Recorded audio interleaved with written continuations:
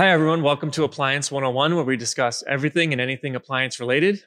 I'm Pat Palingo, the marketing director at Yale Appliance, and with me today is our CEO, Steve Scheinkoff.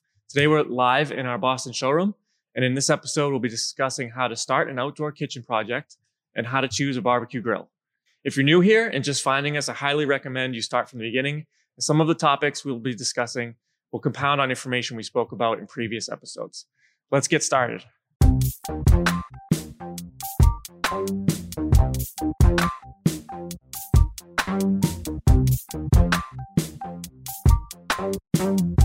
Okay, so today we're going to talk about how to design an outdoor kitchen. So when someone starts considering that project, what's the first thing they want to start to nail down? Well, first of all the things we've done in marketing, this is where I've learned the most, because somewhere down the line, there's just this whole profusion of products, ideas, cabinets, and everything else. And really for anybody that's starting, I would start with the who. Who's going to do it? Because the cast could be any number of people: architects, builders, contractors, designers, landscape architects, landscapers, masons, cabinet stores, appliance shops. Who's taking responsibility for the finished product? Not for just parts, but the finished product. Who's project managing it? Who's supplying it? What materials? So that's where you want to start, is the who. Because this could be just like one of those pop-ups that everybody looks at and lands and like right in second base. So that's the first part. And the second part is, because there's so much now, it's easy to get confused. So you got to ask yourself a few personal questions, like, what is your entertainment strategy? What are we doing? Are we flipping burgers? Are we preparing meals? Are we going to study outside? Are we going to, have seating outside? What is your individual vision for where your outside space is? How much outside space is? Where is it from the house? The further from the house it is, the more you would want side burners, refrigeration, dishwashers. I'm not a big fan of having a dishwasher outside, especially in the Northeast, but you can put in sometime in the last 5 years, anything you can do in your kitchen, you can now do in your outside kitchen. That hasn't always been available. So really, those are the two things: who and the what, and how far, where it is, how much do you want to do? Because you could take this as far as you want to go with the outside space, which is something that's certainly a COVID related thing. But even before that, this has been a big trend. Even in the Northeast, it's always been somewhat of a trend down in the South. So that's the first thing. Now we want to get into the planning, right? The grill's going to be the centerpiece, but what else are we going to do? I mean, we could do side burners. We can do asado griddles. You can do, all types of refrigeration. We can do beer taps. We can do woks. We can do power burners. What type of grill, how big it is. So we want to plan all that stuff out now, is what you want to do. And that's how you get started. Mm-hmm, mm-hmm. And then there's so many secondary factors you could consider. Certainly. There's venting, and we recommend not venting. I mean, if you're going to vent, you're going to need, you should plan at least 1500 CFM and something really deep to capture. A lot of people put these grills in 3-season porches, and that is just not a good idea unless you vent properly. Almost just a grade below commercial is what I would do, because, you're adding, 69 to, 120,000 greasy BTUs. Mm-hmm. So that'll land somewhere in your house, and it creates a really bad environment. We went through venting in our previous episode. So certainly venting, and again, outside exposure would be the best. Just let it dissipate. Lighting, certainly the farther away you go from your house, the more you'd want. What a really cool thing is doing the under cabinet. We used to be in the lighting business. All kinds of things you can do. The under cabinet lighting, the little tape lighting, you can put everywhere. Yeah, a lot of it is outside rated. Just make sure it is. That's a good way of really doing some nice stuff. And then you need some overhead, like little task lights that you can get really anywhere. In the Northeast, you don't need to put fixtures up there. You can put something temporary. So lighting is a consideration, venting as well.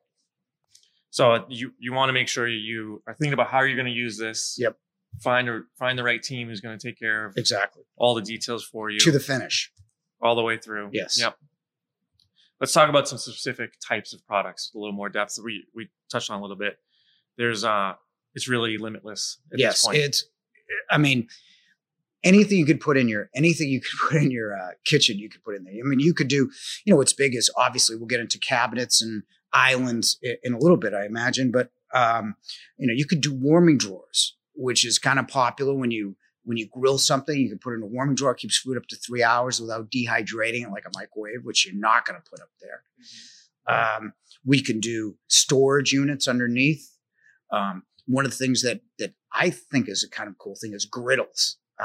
Lynx has got the Asado where you could griddle and maybe because the original Yale was in Canal Street, there was a Demos across the street that this guy made everything on a griddle. He made everything from hot dogs, hash browns, omelets, hamburgers on the same 24-inch griddle. And you have the ability to do that outside now. It's something that's listed to go outside.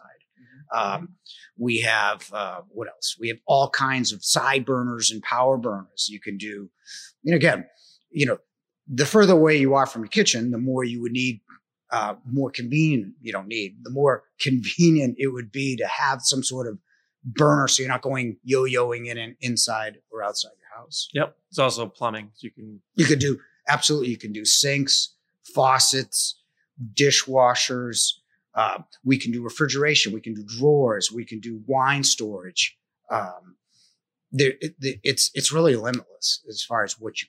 And then you touched on it with, if you are building that outdoor kitchen, you want to consider like the countertop space you'll need. Yep. And there's absolutely more options than ever for building your, considering cabinets and countertops as well. Yeah, absolutely. Again, we put in the surfaces that in the blog post, we actually have a slide share.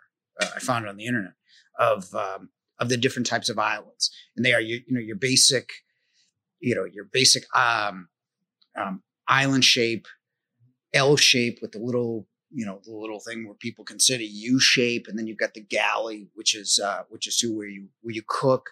And then you serve. And really a great piece of advice I learned from the Urban Bonfire people is if you're not sure, chalk it off. Just chalk off the space. Start with the grill in the middle, and we'll get into grill types in a second. Mm-hmm. Start with the grill in the middle because you want to center. When we started the how to design your kitchen, it's sinks and cooking. But in this one, it's going to be you start with your grill and you move forth from there. And from moving forth from there, you would chalk it off, take a look, and then decide what looks good and what's right to you. Then you get into the whole seating plan and all the other accessories that go with it, and you can design something really kind of cool. And if you plan for elements and everything else, even in the Northeast, you could in theory grill all year round if you have the right awnings to protect you from the elements. All right, great. Thanks, Steve. So we talked about like how to design your outdoor kitchen. A big part of that will be the cabinetry, countertops. How do you find somebody to help you with that? Well, there's all kinds of solutions. We talked about any types of things. Typically in New England, maybe not so much in like Arizona, Vegas, we got to worry about weathering. People use that term marine grade. There's no such thing as marine grade. It's weather resistant, aluminum, stainless steel. A lot of the lines like Lynx, Kalamazoo have really nice, albeit expensive kinds of islands. And there's other DIY solutions. You can get at some of the box stores that are fairly expensive. You just got to worry about the materials because you don't want it falling apart. So just make sure that the integrity of the $500, $600, $700, $800 island you're getting is going to last through a New England winter. Mm-hmm. Obviously bricks and stones are good. The top's going to be Decton. The one that I like the best, and we do sell Lynx and Kalamazoo and beautiful stuff, stainless steel, is the marine, what they call marine grade aluminum, is Urban Bonfire, because these guys, who better than somebody from Montreal? The company's from Montreal designing outside cabinets, but who better design something than than probably some of the worst climate, even worse than ours when you think about it in the wintertime. And they do the weather resistant aluminum. And the nice thing about them is they put a really good island together in multiple configurations. Like you could point and click and design anything you want from any manufacturer you want with any kind of accessory you want. And they can even add planters and everything else. And, you know, theirs are certainly more than you can get from a DIY box store solution. But, you know, for $5,000 to $7,000, you get something that's got some integrity to it that you can accessorize. And you get a lot of these in 4 to 6 weeks, which is kind of nice. And some of these other solutions, especially with availability being tight for everything, you're not going to get it till after the season.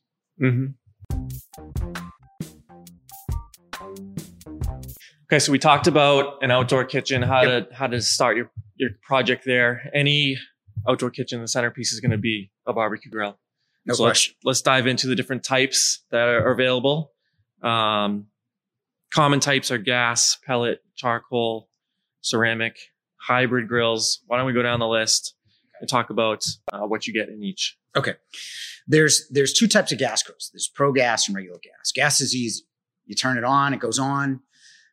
Very little maintenance. You have to clean it afterwards. There's 2 types of gas grills.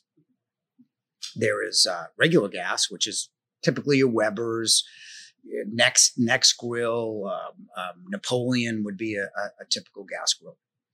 And then you have the pro grills. And the difference is even, you know, we don't want to look at just BTUs, because a pro grill, what a pro grill will do will give you much higher BTUs. Even though I said, don't look at the BTUs, because I'm looking at, you know, a Webbit Summers got the same as, say, a Heston. But a Heston's got 23,000 BTU burners, whereas Weber spreads them out with 10,000 BTUs. So you get a much bigger output to cook faster and sear faster. On the pro grills, you get the infrared too, which sears very fast. Infrared is different from gas. Gas spreads out the heat. When you turn your burner on your stove, the burner projects heat outward. What an infrared does, it goes direct to the piece of meat without the airflow. So you get a much better sear with a pro grill. We're talking about what a gas grill lacks is flavor. I mean, you get the burnt kind of flavoring, but you don't have flavor. Now, charcoal will give you the heat of gas and will give you that added texture. Now, the problem with charcoal, I love charcoal. I love the texture of the meat. When you're looking at pro grills, when you're looking at pro grill competitions, it's always some kind of combination of charcoal and wood. And charcoal will give you that heat and will give you that added texture. The problem with charcoal is the fact that you have to maintain it, that each little area gets its own little hot and cold spot, and you got to remove the ash afterwards. So it's a much bigger deal than, say, gas. Gas is a lot easier. And then another common type is the pellet style grill. Yeah, pellets become really popular lately, and it's really interesting to read the comments. People either love it or hate it, but you have to know what it is. Mm-hmm. What a pellet does is add flavor really well.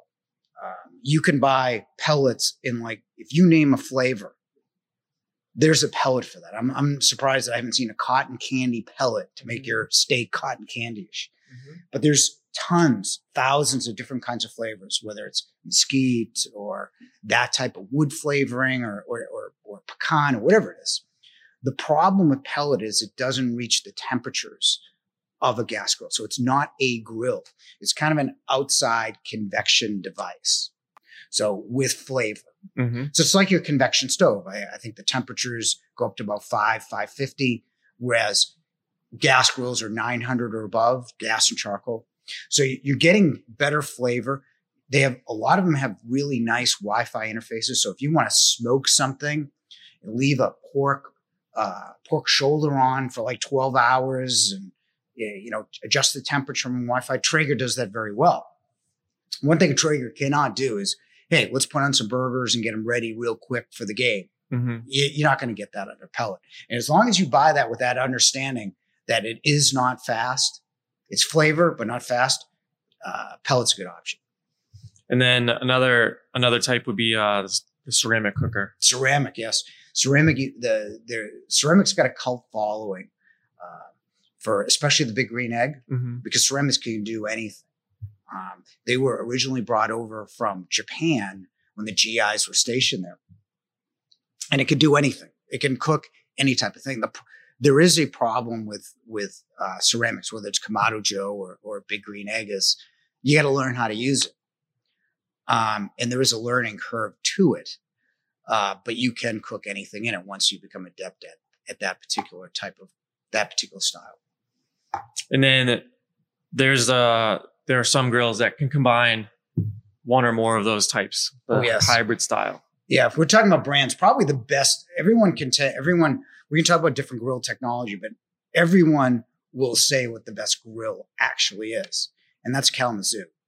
Kalamazoo is a custom order grill where it's got a number of notable features that are very interesting. It's got a hybrid drawer. Now, we always say speed of gas. We talk about that. We talk about texture of wood and charcoal for flavor. But this is the only grill that can combine all three. It's got the hybrid drawer underneath where you can fuse the meat with charcoal and wood in that drawer and have the speed of gas. And it's got a deeper well in it. So the deeper well will provide a natural flow of convection air. So this is really the best grill for speed, flavor, texture. The only bad part of that grill is it starts at $10,000. But if you love to grill, that Kalamazoo is exceptional in the way the food comes out. So let's dive into some brands. We talked about Sure. Kalamazoo there. There's brands that run the gamut from, $10,000 and up down to, $499 and up. Sure. For Sure. a good barbecue grill. Why don't you want to take us through? Yeah, sure. But first of all, again, I already said and contradicted myself. Don't look at BTU. You got to look at, especially if you live in the Northeast, you have to look at quality of construction, because I firmly believe, we've tried to market every type of grill, and we've pulled a lot of grills off the market.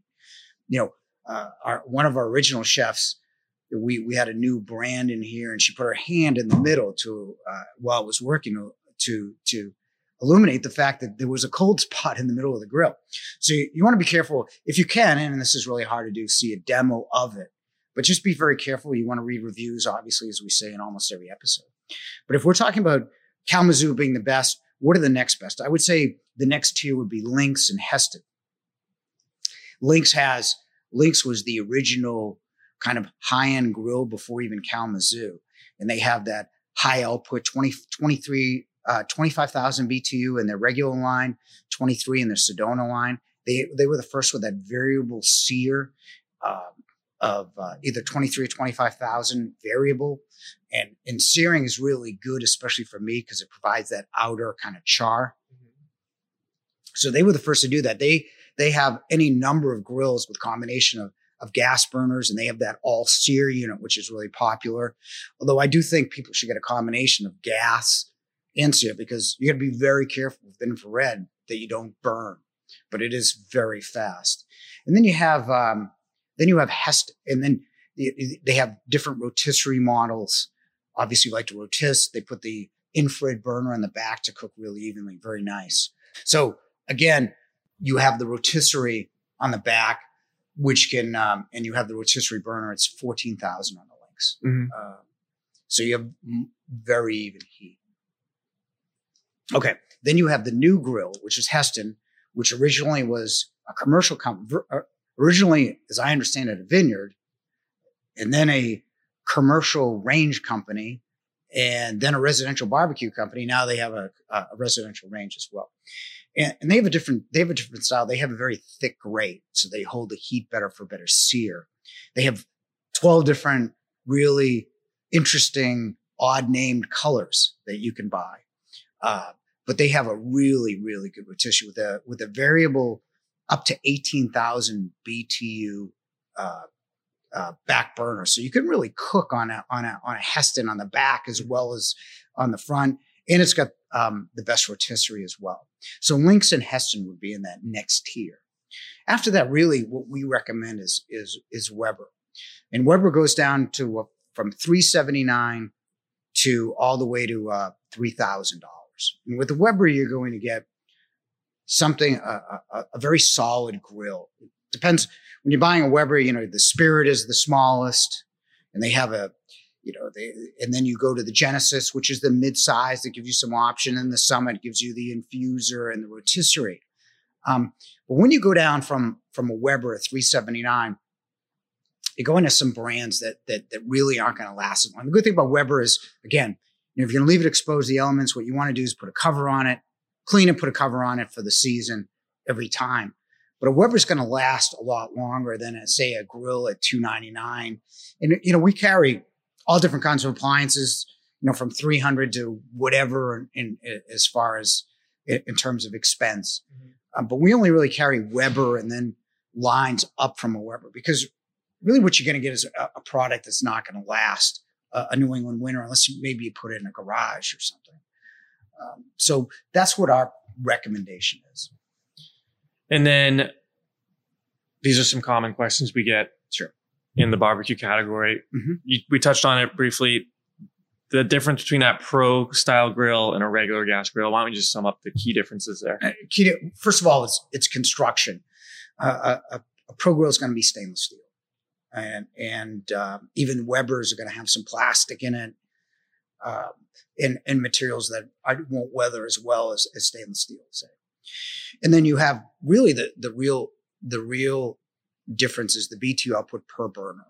The difference between a 23 or a 25,000 on a Lynx Pro or a Lynx Sedona or Heston Pro versus Heston Aspire of 23 to 25,000 versus 10 or even less. It's pretty, having twice as much amount of heat means you're going to cook a much thicker steak, much more evenly and much faster. Mm-hmm. And then when you talk about almost every grill other than a pro grill won't have the sear. I mean, Weber, as much as I like them, has a sear station. It's really just another row of burners. And really, as I said before, burners spread the heat out, whereas infrared is a direct heat onto the food that you're cooking. Mm-hmm. Mm-hmm. So on the pros, you're going to get infrared versus just another row of burners, which is just more kind of added spread out heat. Yep.